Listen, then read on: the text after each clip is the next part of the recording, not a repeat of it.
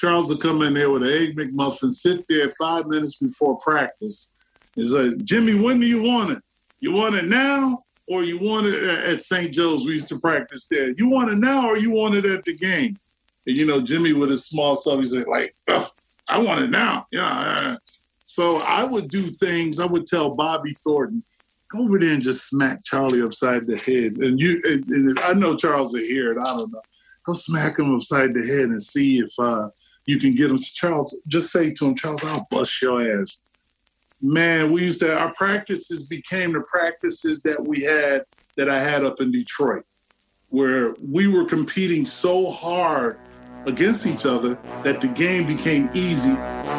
That is legend Rick Mahorn on keeping my favorite athlete ever, Charles Barkley, accountable. We're going to do some story time with Rick Mahorn, a little open on some NFL guys, and George Sedano on the Clippers and Mavs and Miami Heat culture versus Milwaukee Bucks. It's the Ryan Russillo podcast presented by FanDuel. The road to the NBA Finals starts now, and FanDuel is the best place to get in on the action. Right now, you can check out the new and improved Quick Bets, which are back and better than ever for the NBA playoffs on FanDuel.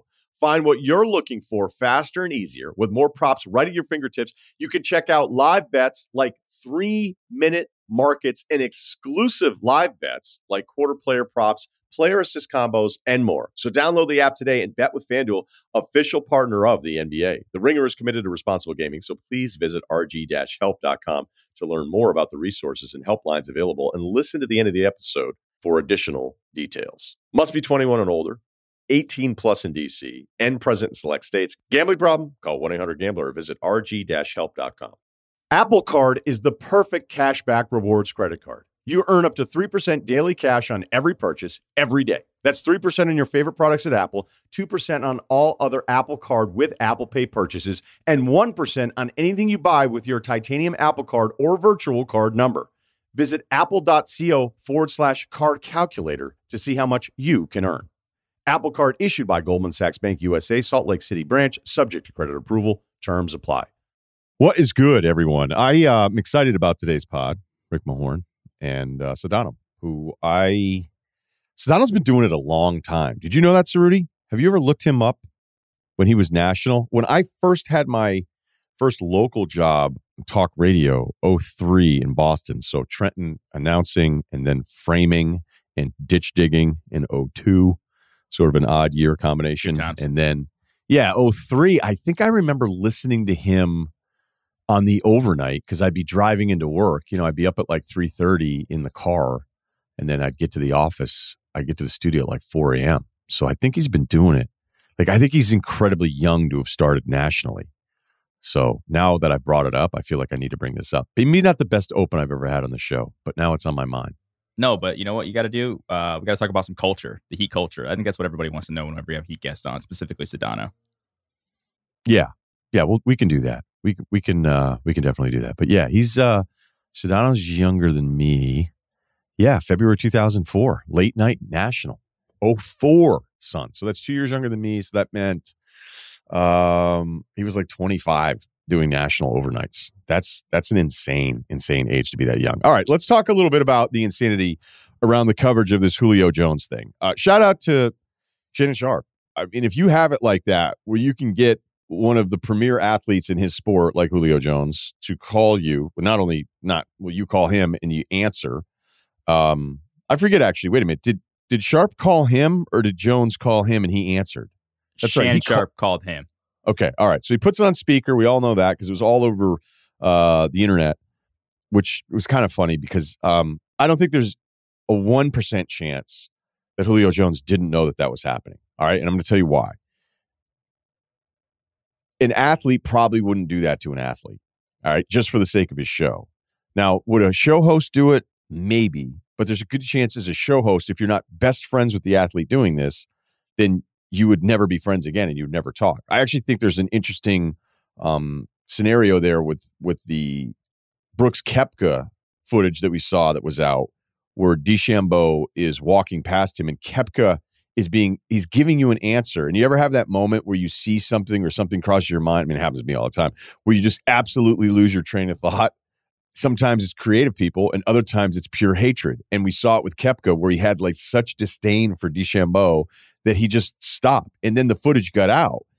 And I don't know really what happened, but I was shocked the footage got out, because then if it were the Golf Channel and Brooks could be pissed, being like, hey, did I know this was getting out or not? Or maybe the counter is, which I've seen too from people that probably don't work in the business, being like, whatever, he's in front of the camera, he's going to know, like they're going to go ahead and use that. More often than not, almost like all the time, you wouldn't use that footage unless Koepka said, I don't even care. But he did. He did, though, by the way.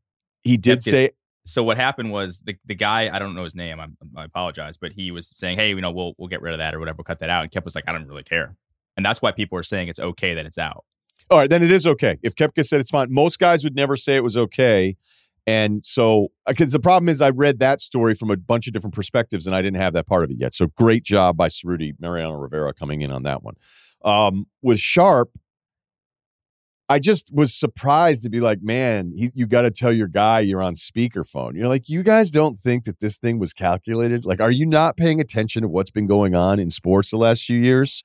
Like, what better way to be like, all right, yeah, it's on. I want out. I want everyone else to know. I'm going to make sure everybody's calling Atlanta so that they can get, whatever they get. Like, it's on. We're not going to play any. That's actually, there are times too where it's like, why be secretive?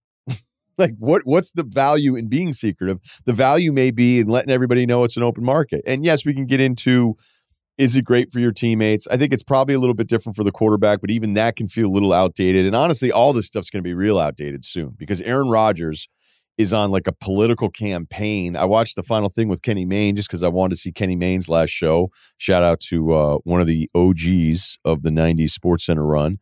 But, you could say Rodgers is doing it because he thinks Kenny Mayne's cool. Yeah, that's part of it, but he's also been doing it a million different times, and he's never really been all that specific. And by the way, Packers fans, you guys look like such simps on some of these things. It's kind of like the Harden people that are still arguing for Harden. It's like after, like, you realize what he did to your squad, and you're in Houston being like, go Nets? That doesn't make any sense to me, but I see it. But I don't know if that's a vocal minority that we just see on social media. But as soon as we had Schefter say that he held the Rodgers story around draft day, then we had all these Packers guys coming at Simmons and I saying like, oh, you want to retract anything? Like, no, I don't want to fucking retract anything. He doesn't want to play there. He doesn't want to play there. And he also, by the way, after the Schefter part of it got out, then you had 3 or 4 other news-breaking NFL people all have new information, all likely from the Rodgers side of this, because I don't think the Packers front office would be leaking that Rodgers was really good on Jeopardy. All right. So even if Schefter's timeline kind of benefited the story around, well, it looked like Rodgers wanted to own draft day, the Rodgers camp still wanted to own draft day. And as I've said from the beginning, if you want out, I need more specifics. If you're going to talk about culture in Green Bay and saying, it's about people, it's about this, all these vague wellness Instagram phrases that don't mean anything, and you're going to talk culture about the Packers probably have one of the most stable cultures in the NFL. Is it number one? No. Is it outside the top 5 for the last 20 years? I don't think so. But of course, he's still technically property of the Packers. So Packers fans are going to sit there and defend him no matter what. And you're like, you can't see where this one's going. Like, we all know where this is going. He's going to end up not playing there because he's determined to keep the campaign going. Where the Julio part of it, I'm a little bit more sympathetic to Julio because like, all right, you know what? We had our run. This thing's probably over. But for anybody that thinks, unless I would be as wrong about this as I could be about anything, but when it's like, man, I can't believe they did that to him and just answered the call on a TV show. Like, this is all part of it. This is the way it works. And honestly, for Sharp, not many other guys could pull that off. You'd have to probably be an ex-athlete, or you'd have to be somebody that is so valuable with information that you're willing to give them that on your platform, knowing that it's going to pay off for you later on. Because there's plenty of times we've had players leak stuff to the reporter, or the agent on the player's behalf leak stuff to the reporter, knowing the reporter can get the message out and get to work on getting a guy out of a city. But to do it that way on a debate show, it's great for the show. I mean, if I could pull that off on the podcast, I'd pull it off. But the times I've had information that's anything even close to something like that, I've immediately said like, hey, make sure you don't say anything when you're like, all right, like this sucks, but you can't, because then that person will never talk to you again. If Sharp did that without letting Jones know, then that would be a relationship ender. And I have a hard time believing that a star athlete like Sharp would do that to a current star like Jones. So very calculated, no issue with that one. But was surprised a little bit. But I guess I should never be surprised by any of the reaction.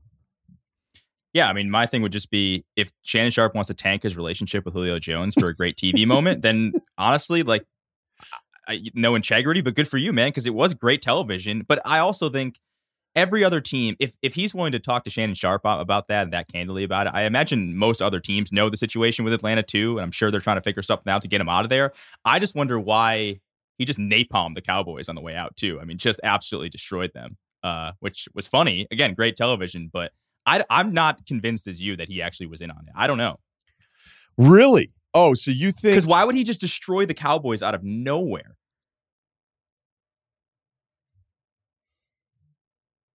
I mean, would Sharp be... I mean, because I've seen some of the Instagrams. So like, I just think when you post everybody else's content, you know, like, I had no idea that, like, Snoop was the Instagram Rex Chapman. And you just go like, oh, you're just posting everybody else's shit. Like, there's that video going around. Again, you know what? I'm just going to go on this rant that nobody even wants to listen to. So I'm not even going to do it. I just think, I don't know, Shannon, I don't know a ton of his content. I just think it's such a power move by him. But if he did it without Jones, then I guess I'd be a little surprised. I mean, are they that tight that you could do that to him, not tell him, and then be like, all right, we're good? Or could you be so about the show? Because I think there's guys that would love the opportunity to do that, but just never have the juice to have somebody like Julio Jones call him like that. So I don't know. There was a guy I used to work with at ESPN. I guess I probably shouldn't name names, but he used to call guys in the commercial break just to like impress PAs. Be like, oh, I can get this guy on the phone. And he would get this guy on the phone in a commercial break, and it'd be weird. And the guy definitely didn't know. And you'd be asking him real questions, and he definitely didn't know that he was on speaker talking, you know, in a control room at ESPN. And it was kind of weird. I always thought, hey, that's kind of like a dick move. And I've apologized about that for years, Rudy, so stop. You know what's funny is I thought immediately... We get it. You have Josh Duhamel's number. I'd be able to figure this thing out. I don't think I know.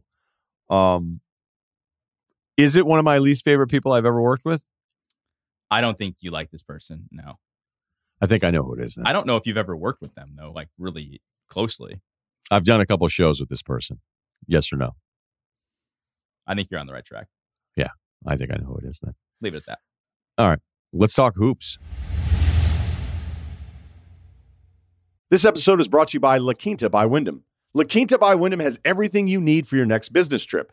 From free high-speed Wi-Fi to fitness centers to free bright-side breakfast with fresh waffles, eggs, and more. Book direct at lq.com. Tonight, La Quinta. Tomorrow, you shine.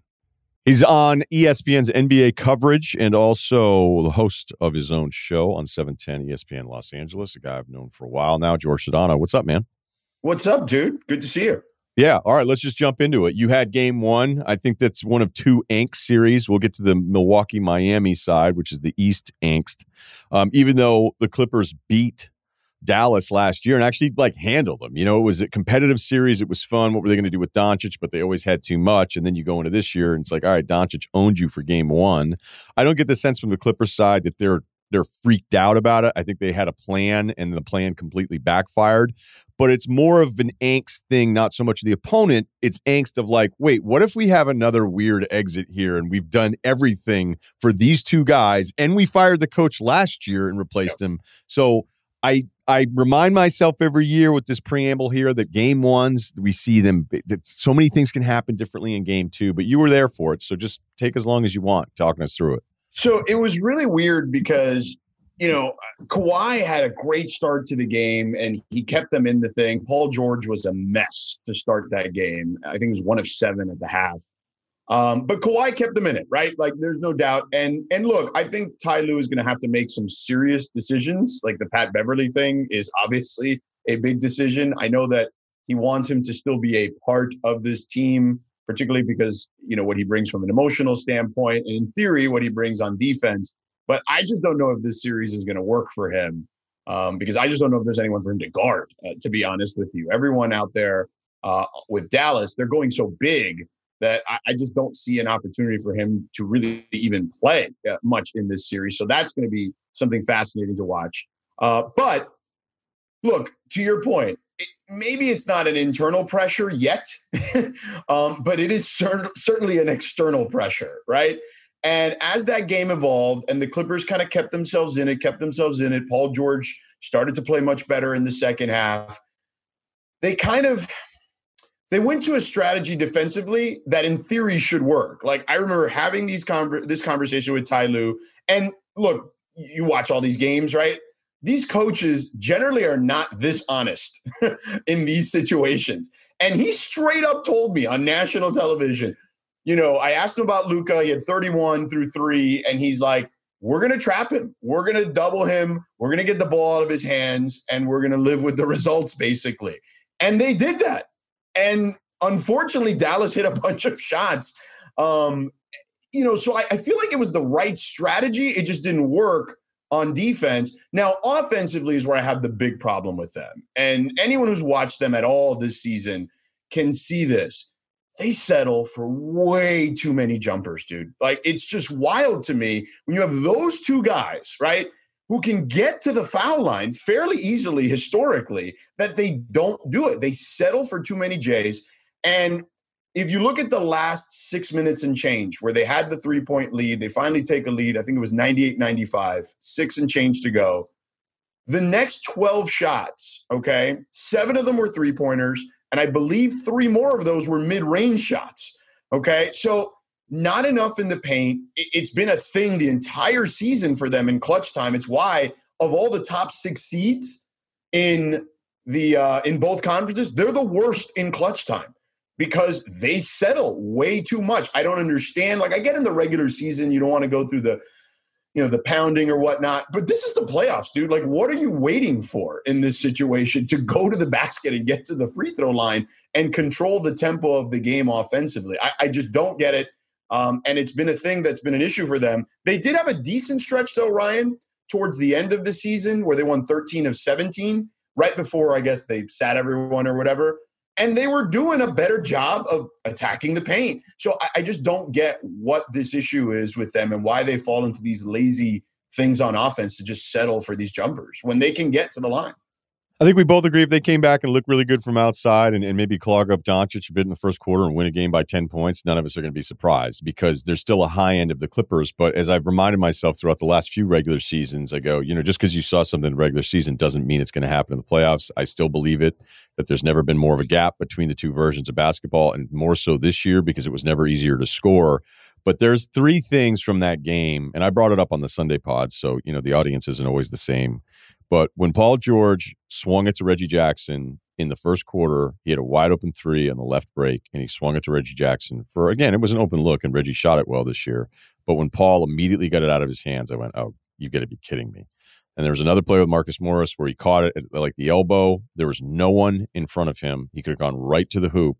He didn't even look, didn't think of dribbling, and immediately wanted to get to somebody else. And then, of course, when Kawhi could have had an assault charge after that dunk on Kleber, the guy that stood and stared the longest was Morris. Yeah. And you're like, cool, man.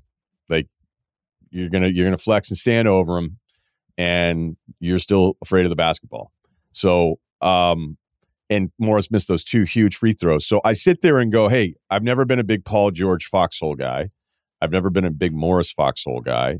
I think Kawhi gets incredibly frustrated. I thought Kawhi's play in the second quarter wasn't because of game situation. I thought it was his own frustration with his teammates, which was like inspiring basketball.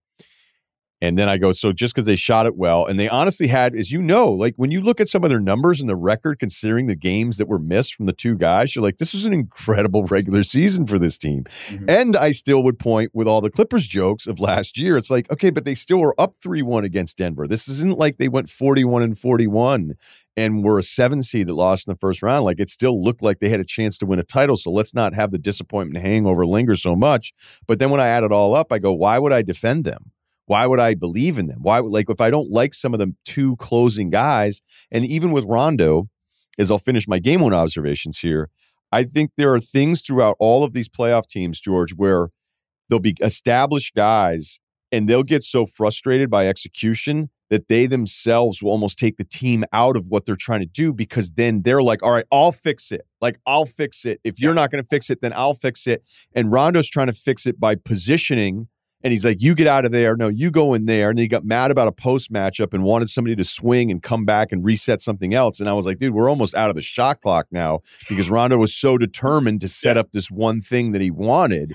And so then I'm like, so why, you can't have Kawhi bring it up and initiate every single offensive set the last 9 minutes of a fourth quarter.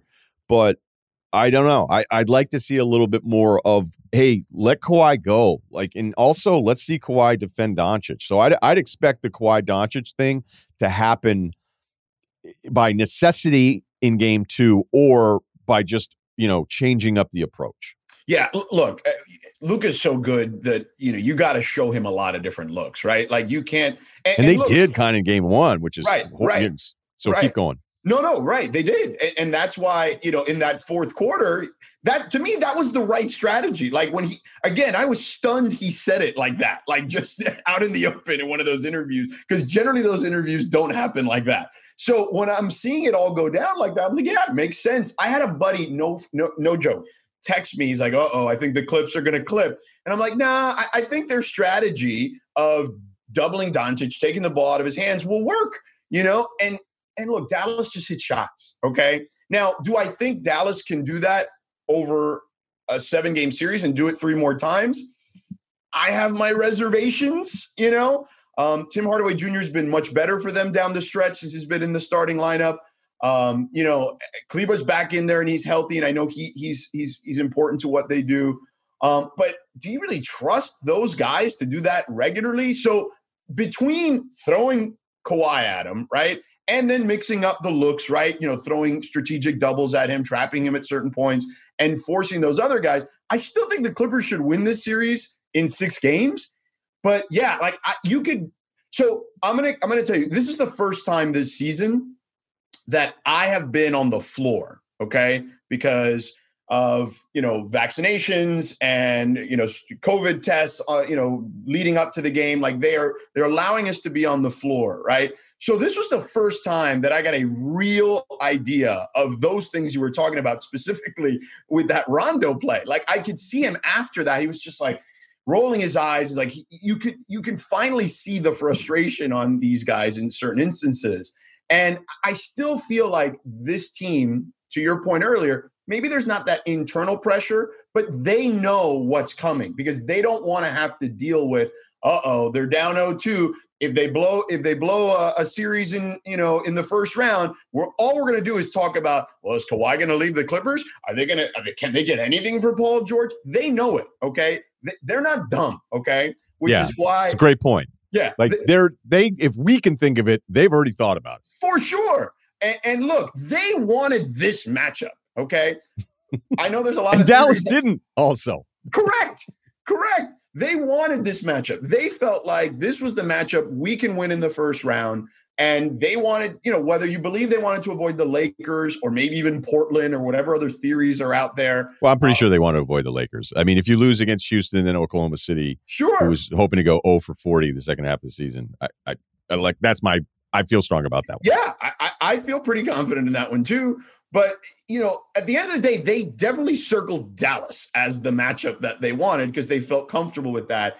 And to lose that game the way they did, I'm just curious at what point in this series, if Dallas continues, if the other players, not named Luka, continue to hit shots, do they break a little bit and go like, oh, no, now what do we do? Like, here it comes again, and everything just kind of spirals on them. Okay, anything else you want to do on that series? No, I'm good with that. Okay. All right, let's move to Miami-Milwaukee. Are you surprised Miami hasn't used more Heat culture in the first 2 games? Yo, Heat culture's gotten punched in the mouth. We're going to see what Heat culture's about now. By the way, I mean, look, there's been a strange trend so far in these game 1s and 2s for the home teams. So if I recall correctly, game 1, the home teams collectively shot 27% from 3. And, not so surprisingly, they in all 8 collectively, matchups? Yes, as a collective. That's a great number. Yeah, collectively. And in game 2s, obviously we only have a few of those games. They're at about 42 and change right now. So they've kind of ascended to the mean. So if you're Miami, you needed to steal game 1. Like, I don't care how bad Jimmy played. I don't care how bad Bam played. That was the game you needed to get because Milwaukee's not going to shoot that bad again. Like they're not. Like you got to face that. So I kind of had this sense of they're going to get their ass kicked in game 2 because that's not going to happen. Now, I didn't expect Bryn Forbes to go nuts like that in that game. But I do think that Eric made the right move just too late with the Dedmon thing. They're going to play Brook. And Bam Adebayo is just not good enough of a rebounder, especially when you have him way out on the perimeter guarding most times, right? To go back, that means everybody's got to crash. So just have Dedmon out there. He can stretch a little bit, right? He's been good for them, particularly for a guy just basically off the street. So I kind of liked that adjustment. And I think you're going to see more of that because honestly, I don't know if they have anything else other than just to say, well, Jimmy and Bam can't play this poorly again. I didn't think there was anything on paper that would lead to a Miami pick. Like if you dug into who Miami has been, even with their closing run with getting guys back, I still wasn't sure. And I go, don't let the hangover of last year get in your way. And I know that, I'm not trying to give you a hard time here, Sedano, because I know you picked him in 7. Dude, I know you picked him in 7. But do you think Jimmy not playing, did he miss all 10 games against the top 3 seeds, or did he play did he miss 9 of 10 or something absurd? 9 of 10. Right. He played against Philly. I think that's something that you could have looked at before this series started. And you go, oh my God, Butler missed 9 of the top 10 opponents this year. That makes me like Miami. Yes. Where then instead you could go, maybe that completely tricked me into thinking that there was something better that was there because I didn't see it with him. And obviously you'd want Jimmy Butler versus not having him, but it's not a deep team through the regular season. I've been incredibly impressed with Dragic, especially game 1 compared to what he was in the regular season. I'm a little surprised Bam is so hesitant with the coverage because he didn't adjust to it in game 1, and I still saw those moments. But again, game 2 was so out of hand so quickly that then it's like, okay, so what am I really looking at here? What are any of these things? But it's a thin team after Duncan Robinson, and then depending on which version of Dragic you're going to get. So a team that we kind of liked all these moving parts, I think it's a team where I go, I can't believe they're playing this many minutes with certain guys, knowing that now it's real and we're in the playoffs. So it's a weird it's another misleading regular season team here. So I'm not completely blown away. They haven't looked great the first 2 games. Yeah, look, Dragic is old, man. You know what I'm saying? And he's coming off a plantar fascia injury. And the fact that they kind of had him in bubble wrap most of the season. They sat him a bunch. They just did everything they could to get him to this point. And he was the engine for them last year off the bench, as everyone saw, right? 20 points a game or whatever. And that loss of him was huge for them last year. And the fact that he may never be right again, particularly when you couple the injury with age, like this may be it for him. Like I don't know what he is moving forward other than he's not a 6th man anymore. And that's the role he's in. I think that maybe he's like a 8th man, right? Like on a good team. But I think that the inconsistency of him, the inconsistency of Tyler Hero specifically off the bench. What happened to him? He's on the scouting report, dude. And not everybody adjusts to that all that well. I think Duncan over the course of the season did a much better job. If you remember early in the year, he was struggling a little bit. Everybody knew how to handle those the dribble handoff game between him and Bam. And he was kind of relegated to more catch and shoot early in the year.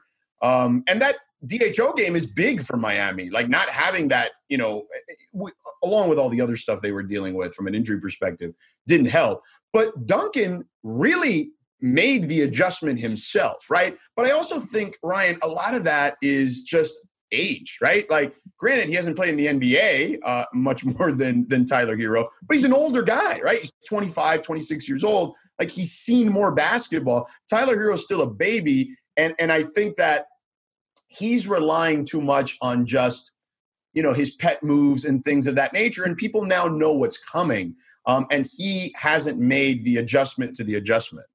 I think Duncan moves so well off the ball that if you can do what he does off the ball, I think he was one of the best off-ball cutters in the entire NBA. Yeah. And if you're going to do that, you're always going to be tough. You're always going to be tough to guard because there's just going to be nights Not so much in the playoffs, but you're always going to produce in the regular season. Guys are just going to be like, look, offensive players don't want to be bothered to cut off the ball. Never mind defensive guys following you the entire time. Who did you pick for the finals?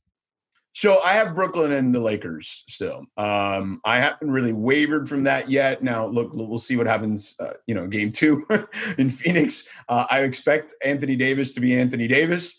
If they don't get that Anthony Davis, then, I don't even know what to think about the Lakers moving forward. But I feel fairly confident still and patient that things will work out for them. I just think Brooklyn, man, like when they have chosen to defend, and we saw it sporadically in the regular season. I specifically remember the Clippers game in Brooklyn.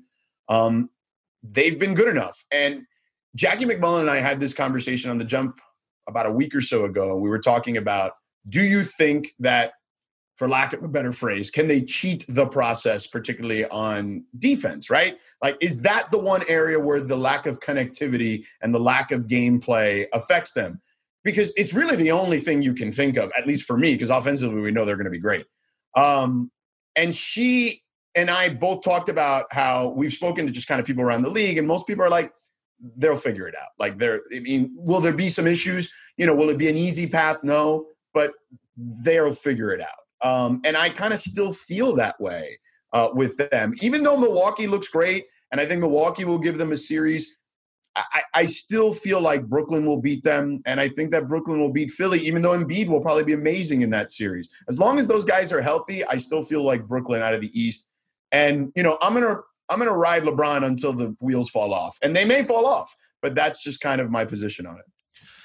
Yeah, can't really argue with you on the Brooklyn point. I mean, I picked Philly because I wanted to pick somebody else. Right. You know what I mean? I know that. And so if they come out of the East, I'm not going to do some victory lap. I mean, when Toronto came out of the East and won the whole thing, I picked him, but I was like, yeah, I picked him. But, I didn't. Well, listen, it wasn't like I'm not in the back chain smoking in some dark room being like, I finally figured it out. The way that their pin downs are so much better. Nobody else can see this. Well, listen, I had that lap last year. I picked Lakers Miami, right? And I picked Lakers to win. So I had that moment. No, that doesn't count. Because you guys, when we had heat culture throughout the national radio lineup, like I was like, I don't think I've ever been more anti-heat than between Sedano and Levitard, like 6 to 7 hours a day. And I liked both of you guys, but I was like, I'd go home certain nights being like, I can't fuck with these Heat guys ananymore. I'm so sick of hearing about it. Your veins, Ryan. We injected it right into your veins through osmosis, actually. Let me leave you with this, because I think it ties into the Lakers part of it. Because, look, I listen to you guys on 710 all the time. I really enjoy listening to local stuff again, because I don't think I was doing it when I was working nationally. You've done it nationally for a long time, and now you're doing it in one of the two biggest markets. And now me being firsthand, like anybody from the Northeast or wherever that would think like, oh, it's LA. Now, the Lakers thing is as passionate as any other fan base in any other part of the country. Maybe some of the SEC football trumps anything else, but I'm telling you, it's the Lakers. For me, as the Red Sox guy growing up, the Lakers thing is right there, if not more year round. I mean, it's nuts. Do you feel not pressured, because the Lakers coming out of the West is still probably the right pick, even despite what we saw from game one? Give me the best. I don't want to say pressure, because I already know the answer to that. You're not pressured. You're picking a team that has a chance to win the West. What's it like for you being like the Miami guy, but also doing national NBA stuff, but also doing the local Lakers as well? Because you guys are the flagship as well. Yeah, well, I would say that LA, the best way to describe it as far as sports is concerned, everyone just assumes LA is super transient, which it is, but it's also super parochial, okay, when it comes to the Lakers and the Dodgers specifically. Like, those two teams are 1 and 2. And then everyone else, number 3 can be whoever. The Rams thing is kind of nasty, though, sometimes. Like, the run was so quickly successful that there's this Rams buy-in from the city that surprises me. But then they'll say like, well, we should have never not, it was still our franchise, so this is bullshit anyway. So right. And I think the success works in a town like this for sure, right? Because people hadn't seen football for 20 years here. So because you had 20 years of an absence of an NFL team, you had some people, stayed loyal to the Rams. But I would say if I had to pick an NFL team for LA, it's the Raiders. Like, you have tons of Raider fans here still. And that hasn't changed. And I would imagine those Vegas games are going to be crazy as people drive over there to watch those games. But it's strangely parochial. So it was a little bit weird. I think some of it made it easy because if you really look at Miami and the Heat and the Lakers, right? Like they've got some shared history, right? I mean, starting with Pat Riley, right, to begin with. But, Shaq played for both teams. So I think that there was, at least for me, as I kind of became indoctrinated into LA radio, and it's been over 5 years now, that, I had a good basis. And the fact that I'm an NBA guy in a city where NBA matters more than anything else, there's not a lot of those, right? I think also kind of helped me kind of adjust.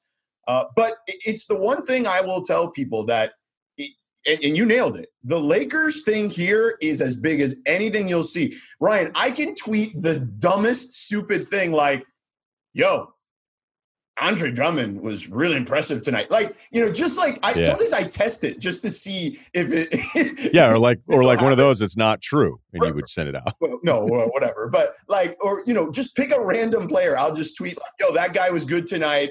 Give a couple reasons. And that thing will get like 10,000 likes on Twitter. And it's just because the Lakers fandom is that intense. Like it's unlike anything I've ever seen. And God forbid you say anything that pisses them off because they are going to rain on you like an SEC team fan base would. Like it's wild. But it's fun. I think it makes it more fun that way. Because when you're doing national, and I love doing national too, it was great. But, you got to be an inch thick and a mile wide, right? Whereas here, you're generally focusing, 75% of your time on the local teams. But because there's that transient market, right? Like you still can talk national here. So it's like a perfect balance where you can focus on the local teams that people are super passionate about. And you still got kind of room to talk about other stuff because there's plenty of people here that care about that other stuff. Okay, that's a perfect segue because I would say the passion is cool in a way in LA because it's always positive. The only time it gets nasty is actually when you doubt the Lakers. Right. Whereas when I was in Boston, if you just say, hey, the Sox, before all the success, but like, hey, they suck again, then everybody was thrilled to hear about, hey, let's be just super bummed out for 12 hours a day during the lineup. But the LeBron protocol story was weird because I remember seeing it and then I'm looking at who's covering it and I go, oh my God, like what's this article going to be like? And then the second paragraph was like, yeah, it wasn't a big deal. Everybody's cool with it. And I was like, oh, okay. I said on Sunday, selfishly, I didn't want him suspended. I don't know what did or didn't happen. Right. If it's a different player, he's probably suspended. So there is part of the story that's kind of screwed up. How comfortable do you feel? I don't even know if it's critical or just being open-minded, knowing exactly how any challenging, because every Lakers fan is selfishly going, well, hey, don't worry about it. The league signed off and it's fine. It's kind of messed up because we still don't really know what happened. And I think if it's Alex Caruso, he's out 7 to 10 days. So how do you handle that topic knowing that it's going to not go over well if you're not all LeBron? I just think that you kind of said it, right? Like you're just talking about like, okay, I don't know. We don't know everything that went down, right? Like we only know these vague details that the league has leaked out to us. And there hasn't been like now, if there was like some sort of investigation, right? And like some journalist, right? Like, I don't know, who's like the guy who breaks everything, like Scoop Jackson. Scoop Jackson. Like if Woj drops something on you, right? Like I was thinking more like, like those Charles Robinson Yahoo things from back in the day, like college football, right? Like the Miami scandal back in the day. Like if there's some expose like that, I think that's different. But I think because we have these vague details, and let's be real here too, like this was what I said yesterday, was this is also a league that had its best player in Michael Jordan, running off to Atlantic City in the middle of a playoff series. And, Ahmad Rashad is doing an interview on national television with him as he's wearing sunglasses, right? Like, so, is it really all, I mean, not analogous, completely, but we've seen some crazy crap in this league before, is what I've said. And it's just been like, all right, it is what it is. Yeah, I think the summary would be, if you started your show on 710 and said, LeBron should be suspended, you're probably going, did anyone say it there? No, I think someone would. I think someone would. Look, LZ Granderson, my co-host, I think has been very much Like, he doesn't care what anybody says. Like, he'll say it. Like, and I feel like he doesn't feel that way at the moment. But, you know, he said what you said. He said, you know, a lot of guys get, quote unquote, different treatment. To your point, if it's a role player, yeah, he's probably getting suspended. But I would say, I mean, how many stars, I guess is the question, are getting that treatment?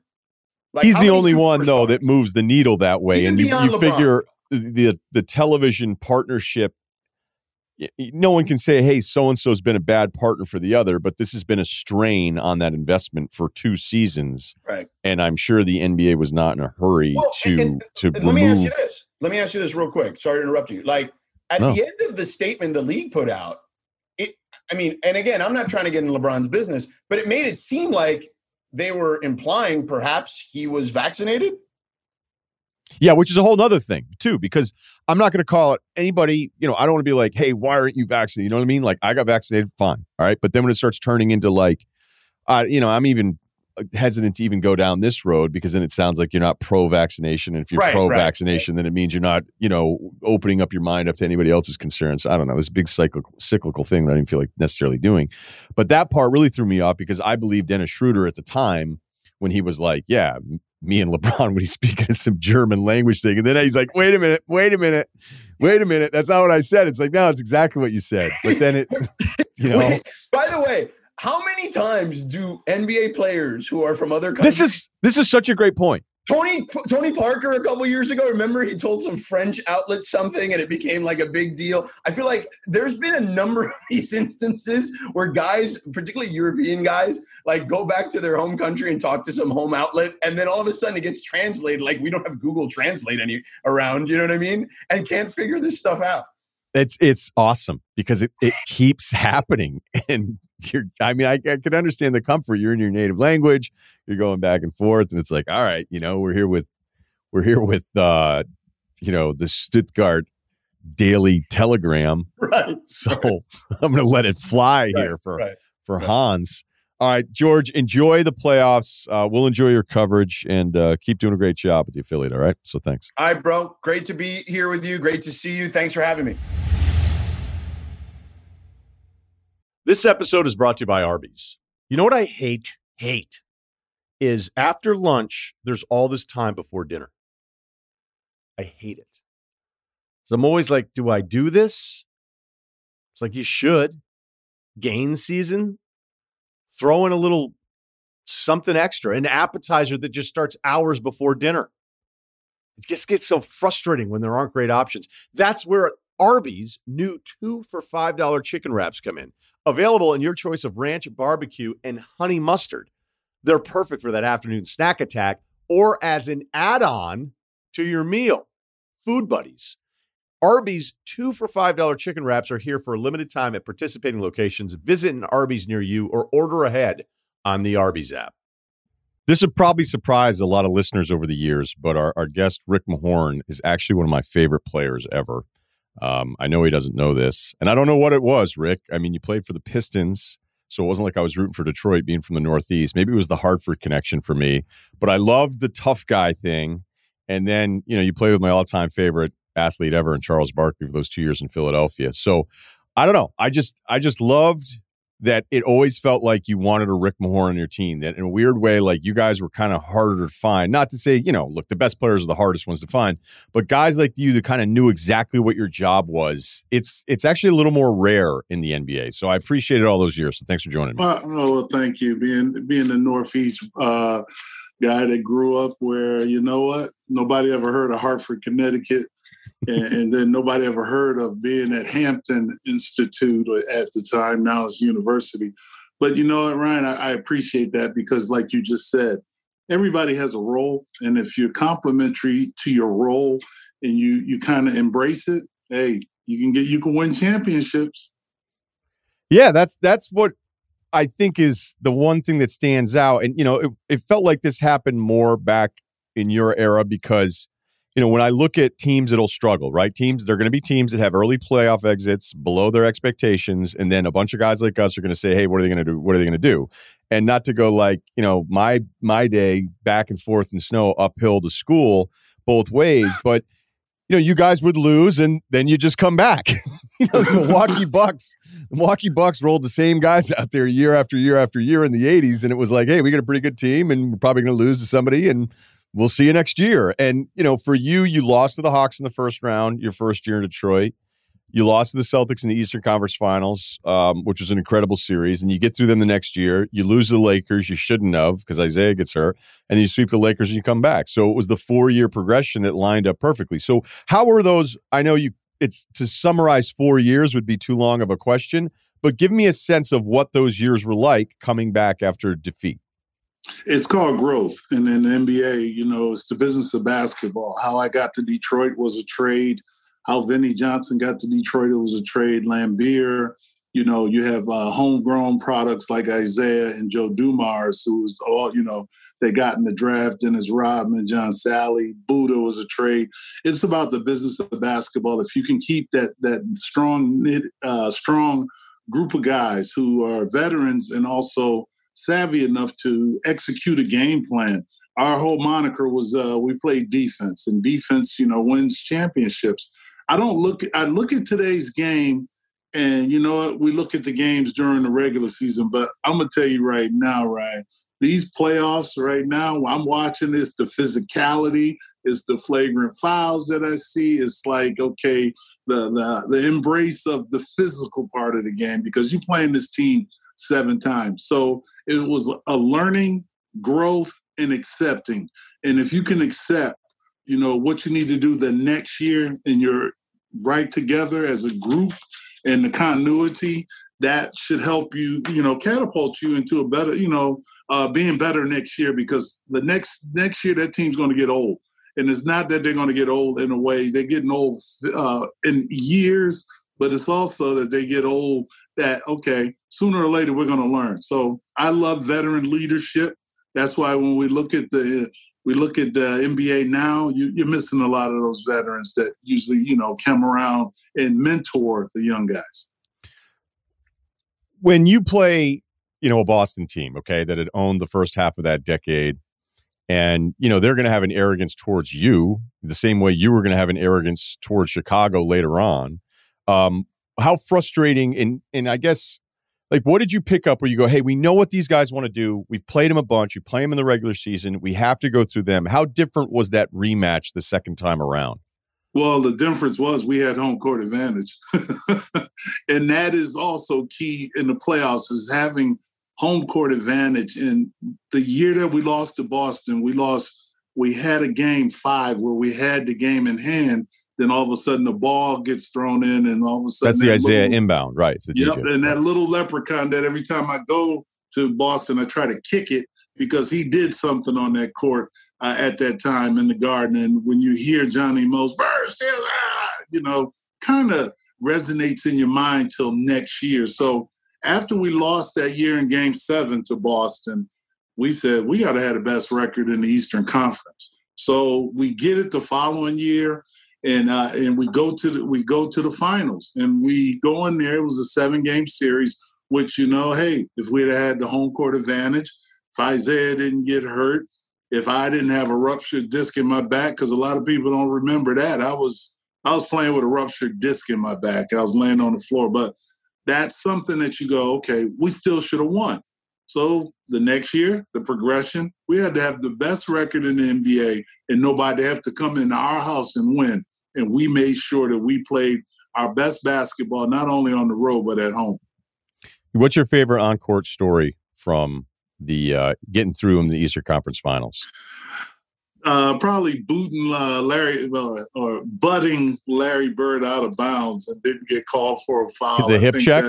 The hip check. Right. I call it butting with my butt. Well, it was behind the play. Like, everybody was already in transition, and you knocked his ass out of bounds. Yeah, I looked around. If you see my expression, I go, oh, well, might as well give him a little love tap. But it's fun, because when I talk to Larry or talk to Parrish, talk to Maxwell, I talk to my adversaries, but we were adversaries then. But we're all a family, because when you look at it, Ryan, if anybody ever did calculations, it's probably only been about small percentage, about 5,000 guys that played this game of basketball over these 70, maybe 50 plus years, 70 plus years. And it's crazy because we're adversaries when we played and we played against each other, but we weren't buddy-buddy. But after you retire, you look at it and say, you were a pillar. I talked with, like I said, I talked to Robert Parrish for one, and the chief had that scowl and you knew it. You go like, oh, man, you ain't that scary, or someone sees me, you weren't that intimidating. You're a pretty cool dude. That's the fun about when you see these guys, the camaraderie. And that's that, when I look at, coaching the Big Three, that's when I see that Ice Cube came up with this idea of like, okay, what I missed was the camaraderie. You see these young or these older guys playing a 3-on-3, something we do it all the time. And it's easy because you're not always going to have 10 people that you can run up and down, and half of them, they ain't trying to get past half court. So it's fun. That's what I guess I missed, is that camaraderie on the bus, talking smack to each other, all that good stuff. I think you're being incredibly nice about it, though, because even I would say there was real hatred in those games that I don't ever see now. There can be a dust-up, but it carried over. Like there was an anxiety going into it being like, I wonder what's going to happen. And I feel like some of the Boston guys respected your physical dirtiness more than Lambeer, where I think they were just waiting. Yeah. You call me dirty. Oh, that's okay. God. It's full of respect. I mean, it was look, if some of you guys that are on the edge never want to admit it ever. I mean, Bruce Bowen looked at me when we worked together, was like, you think I'm dirty? And I was like, dude, if you're not dirty, then, I mean, who is? Oh, so you think there's no dirty players? Andrew Bogut's dirty elbow screens, all that stuff. It's all good. I mean, come on. We're all human and we all have little certain nuances that you might not like. You may not like the way the guy is up on your chest. You want to get some separation and you go like, man, he touched me one more damn time. I'm about to take his ass out. Yeah, I see what you're saying, but it wasn't anything malicious to the point that I wanted to hurt him or playing the game of basketball, because it is an enjoyment, but it was also the respect. The best thing about when I played, it was the intimidation side. It's like when you're playing, it's like, I remember James Worthy jumping up off the floor, and I fouled him good, and I stood there and I stared at him. And he looked at me and was like, oh, and he just jumps up, clutches his fist, stomps his feet. Oh, I'm tired of this. And I was like, yeah, you still got a couple more games of this. And that's the fun part that I think that when you look at it, half the game, I'm not worried. They're worried about me hitting them, but I'm worried. I'm still, my mindset is that's part of me already. I'm just going to go down here and score and try to stop. Was there anybody, I think there's always among the tough guys of an era, there'll be an agreement. There's like that guy though, like he's different. Were you that guy, or was there someone that you would look to and say, I actually think that's the guy you don't want to mess with? No, and I'm not saying that in a cocky way, but Ryan, I played when I first got in the league. You know who I had to play against every day in practice? I had to play against Wes Unseld. Bless his soul, that's my dad. Wes Unseld used to kick my ass every day. When I'm talking about a guy, the last man in the NBA to win the MVP and the Rookie of the Year, that was like, oh, I'm playing with this iconic guy that probably I emulated a lot of the stuff and learned a lot of the stuff from him. Because he used to tell me once I got in the league, I'm fresh, wide-eyed, ready to go. It's like, oh, I'm going to play against Dr. J. I'm going to play against, Kareem Abdul-Jabbar, But he was like, don't look at Bob Lanier's feet. Bob Lanier punch you in the face. And I'm like, I had to play defense like this and not look at his feet. Or you're playing against Artis Gilmore, who was the strongest. He said, this is how you play Artis. He's the strongest guy in the league. But one time I kept beating him to a spot, and he grabbed me literally by my shoulders and moved me because I beat him to this spot. But that's what I learned from Wes Unseld. Or you're playing against Kareem Abdul-Jabbar, and he's shooting his hook shot. he's shooting his hook shot. So what was crazy is that we played him in the game, and Kareem only been held to single digits like 3 times in his career. I had him where he had 8 points, and the game was almost over. And I never even thought about it. I fouled out. I guess the referee said, you know what, I ain't letting Jabbar, in this street. I fouled out. He scored these 2 free throws. So that following week, I go to practice or go up to the Cap Center at that time, and I got this heavy little box. And I'm going like, okay, listen. Kareem sent me a heavy rope full of sand. That was one of his workout things. And I said, oh my gosh, I get something from a guy that scored the most points in NBA history, and he gives me a rope that I said, you know what? I must deserve to be in this league. And that made me feel good. That made me feel like, okay, I do belong, coming from a small Division II school. God, that must have felt awesome. What a great story. I mean, as we're 10 minutes into this with Rick Mahorn, we're finding out that a lot of guys liked you. More guys liked you than maybe the average fan would have known. Ewing couldn't have liked you though. Oh, you know why Ewing didn't like me? Because it wasn't that Pat and I go way back. Pat was when I was in Washington, we used to play, pick up, and Pat was coming out of Georgetown. Yeah. And we used to go practice over there in that little gym and, this was the fun. We played Michigan the year we won the championship, and Michigan won the championship the same year in the NC2As. So playing against Ewing said something in the Washington Post. Yeah, I held my own against Rick Mahorn. I'm sitting there going like, you held your own against me? Are you serious? So when he came in the league, I went right at his head. I'm saying, dude, you ain't never. How you gonna tell somebody some fable that you gave me and Jeff Rulin? My henchman, Jeff Rulin, the Beef Brothers, used to give us numbers. Man, I told that dude, you better watch out. So Beast and I, being of Jamaican heritage, we go back. I see him, and I'm so proud of him being a coach at Georgetown, his alma mater. That it's that respect. It's like, whatever, Beast. I ain't got time. I'm gonna hit you every time you come through this lane. I'm gonna show you. This is what we do. Don't ever say something in the paper. You can't now with the invention of Twitter and all the social stuff you can get instantaneously. This is fun to me. The funny thing I saw, like when you came back with Detroit, and we'll get to your journey here in a little bit. There's a YouTube clip of you pulling the chair on Ewing like 5 times in a row in a game in 1996. And I can't believe he keeps going for it. I think you only played 10 minutes in the game, so maybe he didn't get used to you for the full 28 that you would have played in a normal game. Were you laughing at him by the 5th time that he had still fallen for you pulling the chair from him? Because we're talking deep post position, and he still kept going for it. And I'm like, oh my God, this is awful. Oh, let me tell you, where I learned that move from, Ryan? I learned that move from Wes Unseld. That's what I'm saying. Is that I just perfected it a little more. You always learn something from someone, and you try to make it your own. So now when you see it on TV, they're saying, "Oh, that's the Rick Mahorn pull the chair move." A lot of times guys think they got it.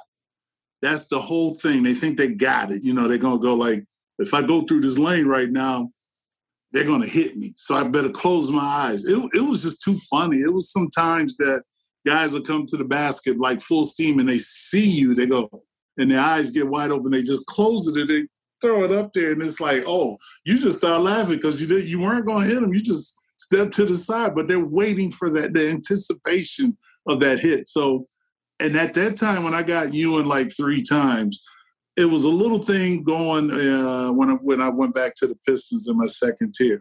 It was like everybody, you would get rewarded if you got a charge, because it's a hustle play. You made the team turn the ball over. And so I get to there, and I'm saying, okay, Grant and them was taking charges. So I went to Doug Collins and said, look, man, I don't take charges, but I'll make somebody fall. Can I get the same reward that everybody else? He went like, sure, Ricky, you get it. I was like, man, I started Olay, and every time I would do it, they would go, Olay.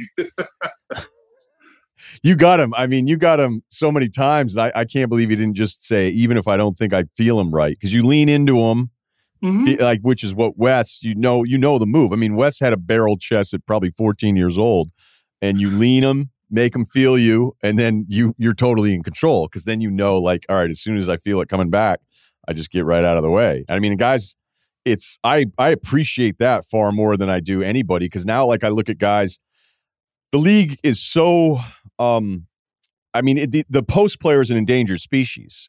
Like, if you showed McHale moves to guys right now, they'd be like, why would you do all that stuff when you can just shoot it in the corner for three, right? But if you learned how to do any of that stuff, you'd freak everybody out.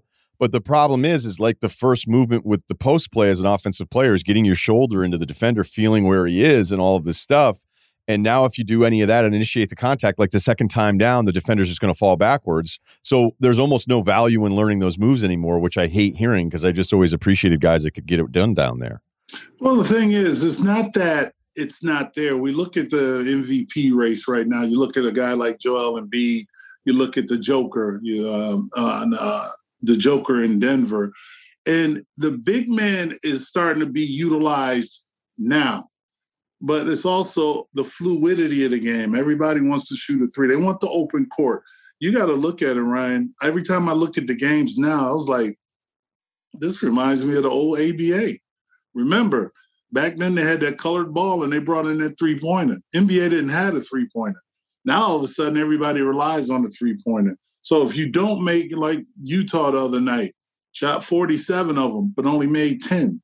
That's the game has changed. So they want more open. They want more open court, where guys can use their athleticism. But in the playoffs, the physicality notches it up. So possessions become a premium. So you have to learn to play smarter and quicker. Yeah, some of the Jokic stuff, like the reverse pivot that he'll do, you're like, oh my God. So he'll show flashes of all that stuff, but he works so much further out because he's a better passer, so he doesn't want to pass with his back to the basket the whole time. Can we go back, though, to the beginning for you? Because you're leaving, Weaver High School, and I imagine around when you graduated, because, I do know the area well, and there's a bunch of different high schools, that it was probably a little rough. It was the hood high school. It was three public high schools, and Weaver was the one that had, a little rough. It had the reputation. It had the reputation that it was like, oh, because I remember like different games. If I played in like a pickup game in Manchester, there would be like Hartford Public was the one that was becoming, but like there'd be guys who'd be like, oh, he plays at Weaver, and you'd be like, all right. I'll make sure I don't call too many fouls then. But how did you, because I imagine you're leaving there being like, okay, cool. Like I'm getting looks, but like, I mean, UConn's not even looking at you. Hartford's not even looking at you. Or, I mean, is Hampton a better fit for you? Take us through that. Oh, you know what? My high school career, I only played 1 year basketball. That wasn't that they weren't looking at me. Was it senior year then? My senior year, and we went to the finals. I just learned how to play basketball. Listen, my high school, I was a football player. I was recruited highly for football. Where? I played defensive end at all the Big Ten schools, all up here in the Midwest. So you got to figure anywhere that had a good football program. I was All-American. But here's the thing. I was so tired of playing football because my brother was the basketball player. I had a growth spurt one summer. I went from like 5'11" to 6'6" over a summer. So you go like, and you're hearing this, play like your brother. You're trying to play basketball, but I couldn't even dribble. I couldn't even, run and chew bubble gum at the same time. But whatever it was, and I was being recruited, but the only thing I could do was rebound and block shots. I saw an old clip of the state championship game against Lee High School, against Sly Williams, the number one player in the nation. And I guess I kind of held my own, but I didn't know how to play. Very unorthodox. Couldn't make a left hand or right hand layup like I wanted to. But it was more of a dedication that I had these two coaches, and you could see them jerseys up there, that Hampton was the school where Hank Ford and Robert Wilson, these two guys drilled into me this work ethic of continue to get better every day. So my history in high school, yeah, I played against the Hartford Publics, the Lehigh, the Wilbur Crosses, all the public, more inner city schools. But that's how I learned to play basketball, is when I went to Hampton. So being recruited, like D Rowe really didn't want to recruit me because it was like he's a project. And Seton Hall didn't want me because they wanted me, but it was like I've been playing against the Big East at that time. And I don't know. Everything changed, when I said I don't want to play. I want to go to a place to play football and basketball. No kidding. So how were you ever close to just taking a Big Ten football offer instead? I was real close. But here's the thing. The weather up there in the Northeast. We played my senior year, we played Hartford Pub. We played on a Turkey Day game. Man, it was so damn cold out there. I was like, man, you know what? I have to take a year off. I need to say no, just for a year, because you got to figure you're playing in all elements. It was just dirty, and you go in the locker room where it's just everything stinks. I was like, man, I want to try something different. So when I got cut my junior year for basketball, because it was like I tried out just to say I was there, trying to keep the Mahorn name going. But it was like I went into we were running inside, and I went into the bathroom, sprayed some water on me, and didn't came out when everybody stopped running. The foundation for that amazing work ethic. Oh, yeah. At that time, it was like, oh, hell, this is too hard for me. I just go play football. It's easier. All right, we're going to get to the Philadelphia years. You were an expansion pick after 4 years with Detroit. I don't want to think forward, but I have to imagine that was not a great moment for you, even though you ended up in Philadelphia, to be left exposed and then have Minnesota draft you, correct? Yeah, that's correct. But it brought to mind to me when I got traded from Washington to Detroit. It became, I thought I established myself there with Jeff Rulin, with the Beef Brothers. But when you look at it and the whole picture of this is business, the business of basketball. They felt that, at that time getting traded, they felt that Danny Roundfield, may he rest in peace, would bring, the Bullets at that time a little further in the playoffs. So it was all good. It was good. And getting here in Detroit, not liking the area, I hated Detroit. Ryan, I hated Detroit with a passion. It was like, didn't want to be here, came in the camp, probably weighing 310 pounds, didn't care, didn't work out the whole summer. I was, didn't understand the dynamics, the business of basketball. But I ended up, learning to love Detroit. That's why I make it home now.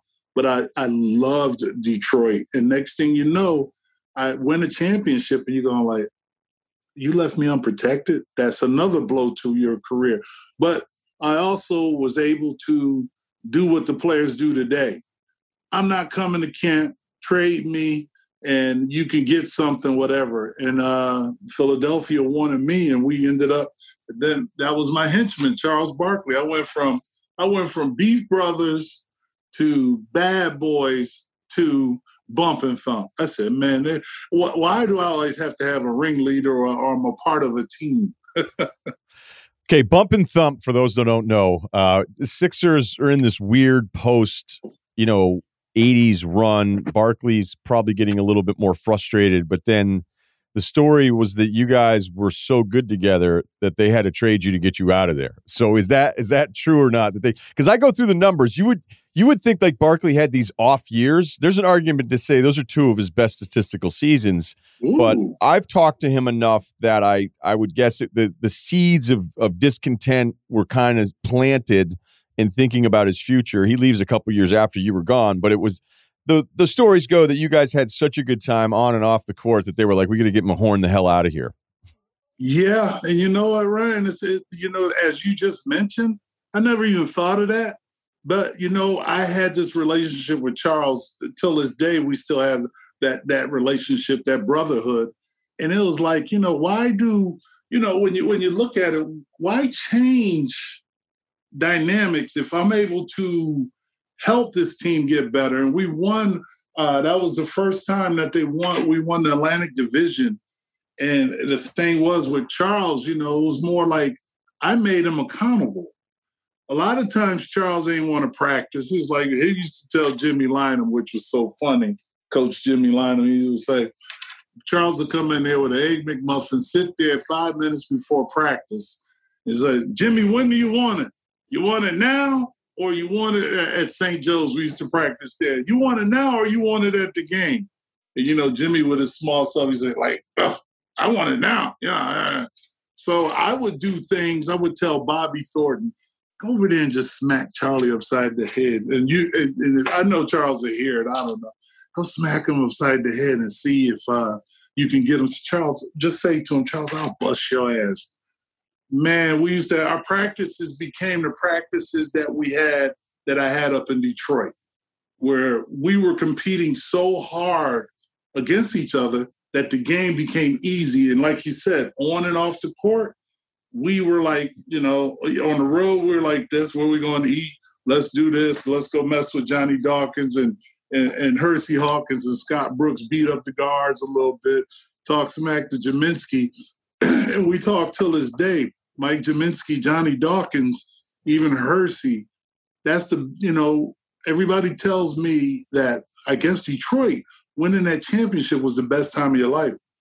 I always go like, nah, Philadelphia was the best time of my life as being a basketball player and enjoying going to practice, going to play every night. So the accountability that I created for Charles, a lot of people that were in position at that time, I can tell you who was in that position.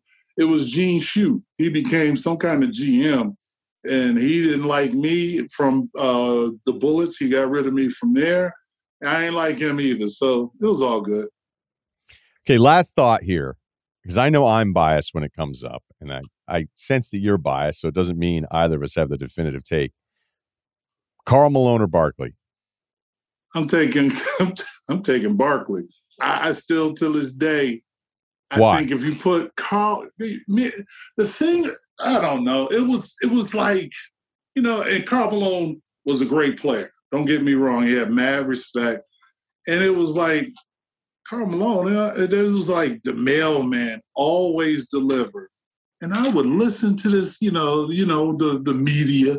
Oh, he's always there, which he was, to me, was a great player. But he wasn't delivering shit against me. I was going to make sure I had 6 fouls. I told him I got 6 fouls, and they all got your name on it.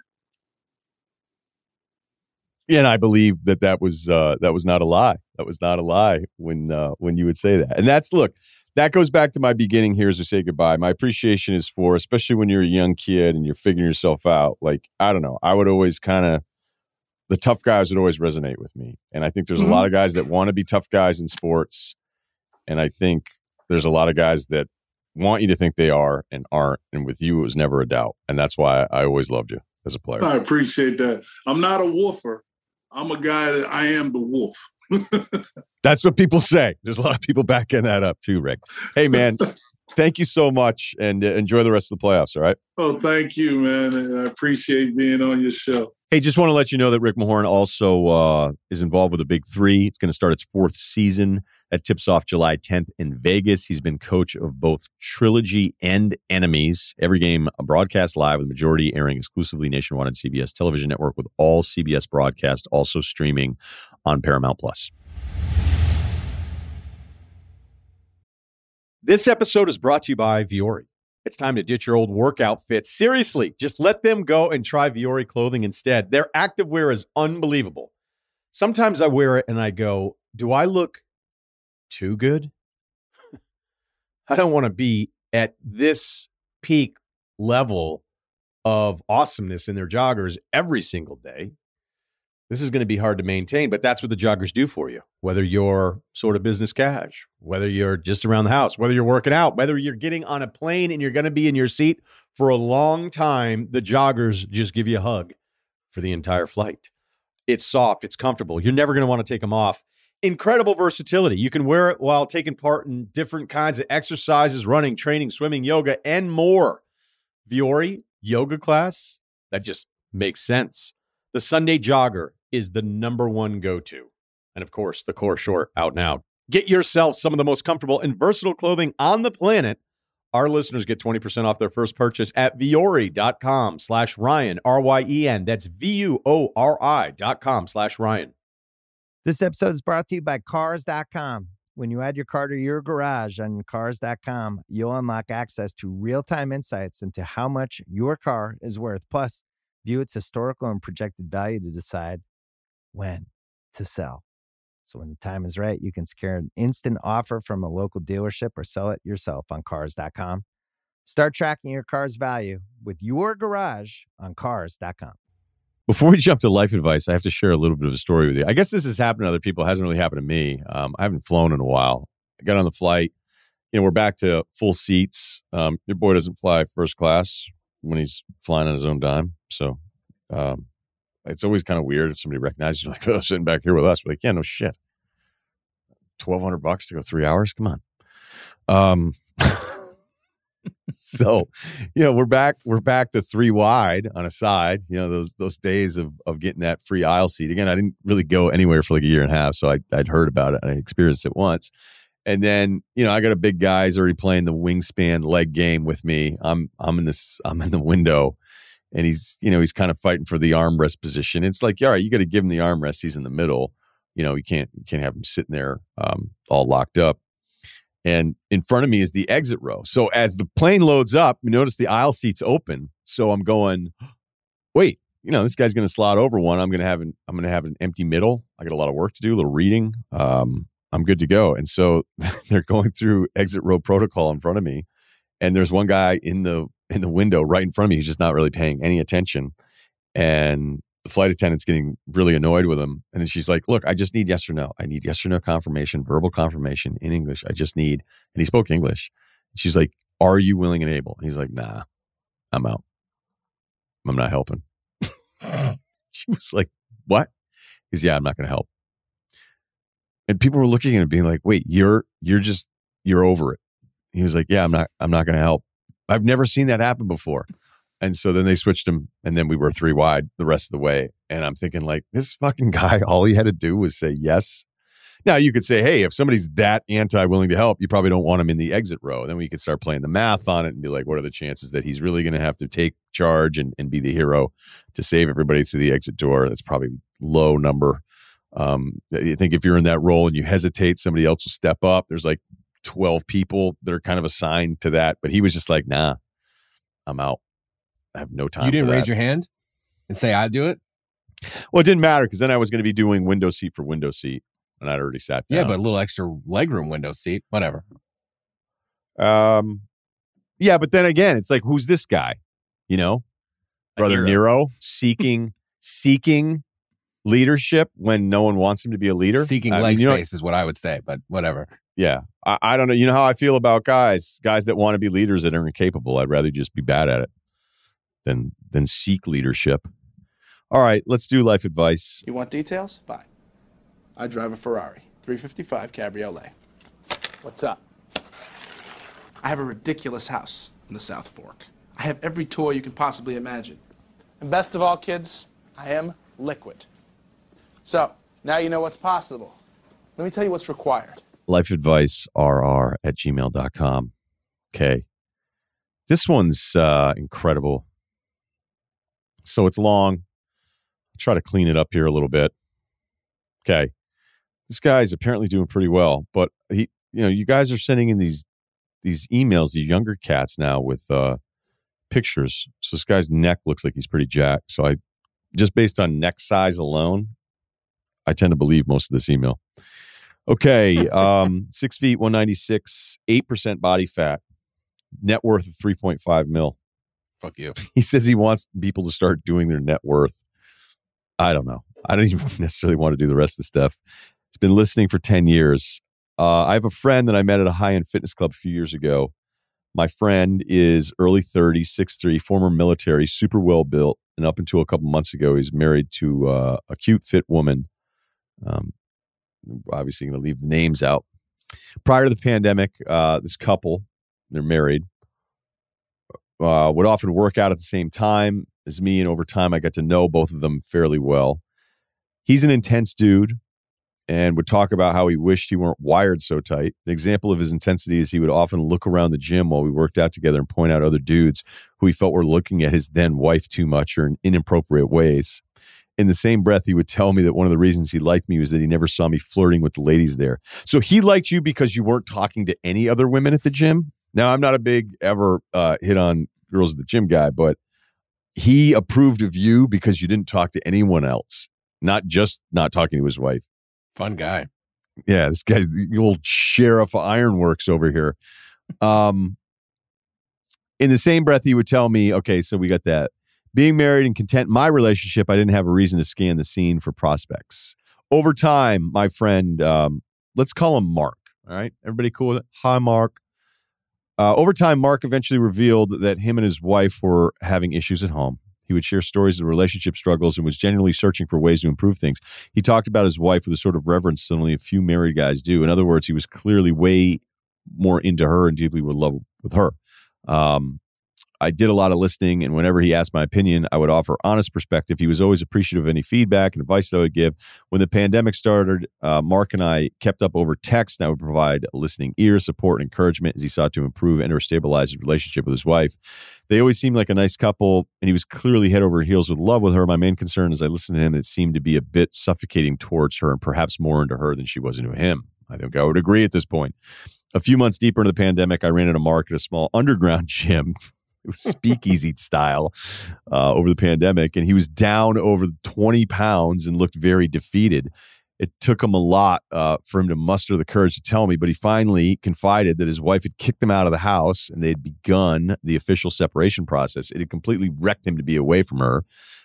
That day I saw him. He told me that she had disabled the voluntary location tracker they had each enabled on their phones. And he was more distraught over not knowing where she was or what she could be doing at any given time. So wait, they both had voluntary trackers on their phones. Okay. Yeah. I saw somebody do that to me once where I was like, what? Yeah, but you Like, didn't They give changed your permission. settings. Yeah. I was Yuck. like, why are my location settings on? And then it was like, oh no, it's just a way to find it. I was like, I can tell you right now, when I'm working, there's like one place I am. It's downstairs. Yeah, once you cross that line, it's like you could just always look at where I am. That's yucky. Yeah. All right. So anyway, this is a long one here. So we're off the voluntary location trackers. Later in the conversation, Mark became adamant that the high-end gym was the root cause of his marriage collapsing because his wife had told him prior to the pandemic that she enjoyed what she described as a newfound popularity after joining. She was friendly with a group of girls at the gym, so that made her sense at least on the surface. Towards the end of the conversation, he mused under his breath that if another dude was involved, it would end badly. I chalked this up to his suffocating ways and possible paranoia. I mean, he uses geo-trackers on their spouse. All right, some guys. Mark and his wife were unable to reconcile the relationship over the course of the separation. She eventually filed for divorce. He fought tooth and nail trying to keep his marriage. And in the end, my advice to him was that he needed to move on with his life since she had made a decision to move on with hers. In the aftermath of their divorce, it came to light that the wife had slept with two different trainers prior to the pandemic while they were still married and living together. Okay. So neither of these trainers compare to Mark in terms of looks or build. So this is a real gut punch to Mark. It was also a surprise to me since she had always seemed fairly wholesome. By the way, no one should ever be surprised about anything. Like the whole like wholesome, whatever. I mean, if you're miserable in a relationship and you already know you're leaving a guy, or if you're the guy and miserable in the relationship and you can seem like the perfect dude, and then all of a sudden you step out, none of us should ever be surprised about any of this stuff just based on judging a book by a cover here. On top of that, she was religious and had taglines like Jesus is my jam on her Instagram profile. Again, none of that means anything. We've been through it again. The meanest people on the internet usually have something about Jesus in their bio. So Mark is still bitter about all of this. And now that the high-end gym is open again, he's routinely aggressive and hostile with the two trainers that his ex-wife slept with. Shockingly, not surprised by that. While they were married, for what it's worth, I pity both of those dudes since right wrong. Mark is the type who will eventually find both of them in a dark alley one day, and it won't end well for either trainer. Recently, Mark found himself a new girlfriend that he met, you guessed it, at the same high-end gym. All right, so he's moving on. She's in great shape like Mark, and she was beyond joyful when telling me about meeting her. As he described her, I quickly realized that the new girlfriend is fairly well known, that has a reputation similar to the ex-wife. I don't want to be a wet blanket on the new relationship, and since I was dead wrong about his ex-wife, I decided to keep my mouth shut. What Mark doesn't know is the new girlfriend is certifiably nuts. On the surface, she's fit, attractive, seemingly intelligent. However, about 2 years ago on a quiet Sunday morning while she was still married to another guy at the time, I watched her and one of the trainers at the club sneak off to the back room. And you guessed it, everybody. It was beyond obvious what was happening. She came back out to work out. Everybody could figure it out. I know it's going to destroy my friend Mark when he finds out that this new girlfriend also slept with a trainer at the same gym that his wife apparently slept with as well, ex-wife. I don't feel like I can win here if I speak up. What's your take here? On the one hand, I want to be a good friend, but on the other hand, it is an entire can of worms if I speak up. Thank you in advance. My first question is, what are the initiation fees at this gym? Maybe that guy should become a trainer. It works out for those guys. Yeah. How hard is it to get your trainer certification at this place? And are they hiring? Look, man, your friend Mark has some issues. And by being suffocating, the wife left him. And by being even more suffocating, the wife, like whenever anybody's going through a breakup and then she broke up with the version of you. And if you become an extra times 100 shitty version of the version she broke up with, they don't usually go like, oh, this is an even worse version of the guy that I can't stand. I definitely want to get back together with you. I would not say anything because he doesn't want to hear it. He doesn't want to hear it. He goes after a certain type over and over and over again, and he's never going to change. The results aren't going to change for him until he decides to pursue somebody different. And he doesn't seem like a huge catch either. Like, cool, you're jacked and everything. But if you're really, really possessive and you're trying to find ways, like if he liked you because you didn't hit on other women, that's a weird deal. Like, it's cool that he's your friend. It's great that you've been listening to him. It sounds as though it's a pretty one-way street deal emotionally, which can be exhausting, where you have to hear your friend's problems all the time. Maybe you tell him stuff you left out of the email. So I hope there's some reciprocation there if you like him enough to keep the relationship going. But I would play dead, not the actual play dead here, but I would, in a sense, I would play dead on this one. I just wouldn't tell him. You know what I mean? If he wants to keep pursuing the same people, and I'm not even judging anybody in all this, but it's just I don't think it's worth your spot because it's probably going to break up anyway, man. So go for it. And I would deny too. I would deny down the road, that they're like, hey, because he found what he want, right? He found a replacement for his ex-wife. And even if she's not perfect, and who knows, maybe, that was just stage for her and she's now a perfect fit and all that kind of stuff. But I would just stay out of this one because he's probably just going to go crazy again. Or maybe he could just join a different fucking gym. Kyle? Yep, that was it for me. Get a different gym and say nothing. This guy's probably a little bit nuts. It seems like he likes the drama, though. Why else would you keep going to the gym unless you wanted to? Maybe he wants to show off in front of his ex, right? Because he's got this new girl, and maybe that makes him happy. But you're right, Ryan. There's absolutely no way that this circles back on the guy writing in, because how is he going to connect the dots that this information about her, maybe sleeping around? There's no way he can pin you to that. So don't say anything. Right. And then if he says, like, how could you have not known, or did you know, or whatever, and then you're like, how mad can you be at me? Because then you got to remember too, like, if say I'm Mark in this situation, right? There are times where stuff has happened where you can be disappointed. But like, look, I had one of my best friends, the girl that I was seeing at a time, one of the other guys ended up hooking up with her. No one told me about it for a year. And I was furious. I was really mad. I felt like I'd been completely deceived. But at the same time, I had to be honest and go, yeah, but it wasn't like you could call me up the next day and be like, hey, guess what? I have to tell you this because I'm friends with both of you. Like, a lot of times you're just going to, I don't love always the cop out and never taking accountability and never having to step up. But sometimes it's just like, look, what am I? Because then, once I found out everything and I said to the guy, I was like, you lied to me. And he's like, yeah, I lied right to your face. He's like, because we were all still in school. And, he's like, I just didn't want to deal with you. And I was like, yeah. I was like, all right. Yeah. I was like, I get it. And I did. I didn't like it, but I got it. This guy, Mark, intense military guy. Apparently, he's got his routine down, though. You know, find out what he says. How's it going? Mostly glutes today. Killing it. Just revert back to anything MacGruber would say. How's your bod? All right, I'll do this one, and then we'll finish. Because we got a couple. People, I don't know if it's a vocal minority or if it's a vocal majority, but some people had some issues with the Jeff Garlin interview from last week. And our emailer here has a couple issues with the podcast. So I'll just do this one because I think it'll be a little quicker. Hey guys, love the podcast and the stuff with Simmons. I'm 6'3", about 170. I play basketball, go to the gym. I've barely any fat on me. I think Derek Jones with a bit more muscle. I've been up to about 185 in the past, but when I don't lift weights, much like during the pandemic, I lose muscle but gain no fat. The thing is, I'm perfectly healthy, very toned, and I've received a lot of compliments from women on my physique. I think you guys come off as narrow-minded to the point of being offensive. Plenty of guys are naturally skinny like me, and I'm a lot healthier than a guy my height who weighs 250 pounds, unless he has a high amount of muscle mass. So our emailer is saying that I am borderline offensive when we read the height weight deals there. I can tell you right now, my intention, if I read like 6'5" and a guy goes, hey, 165, you'll probably be like, whoa, hey, we got a thin guy.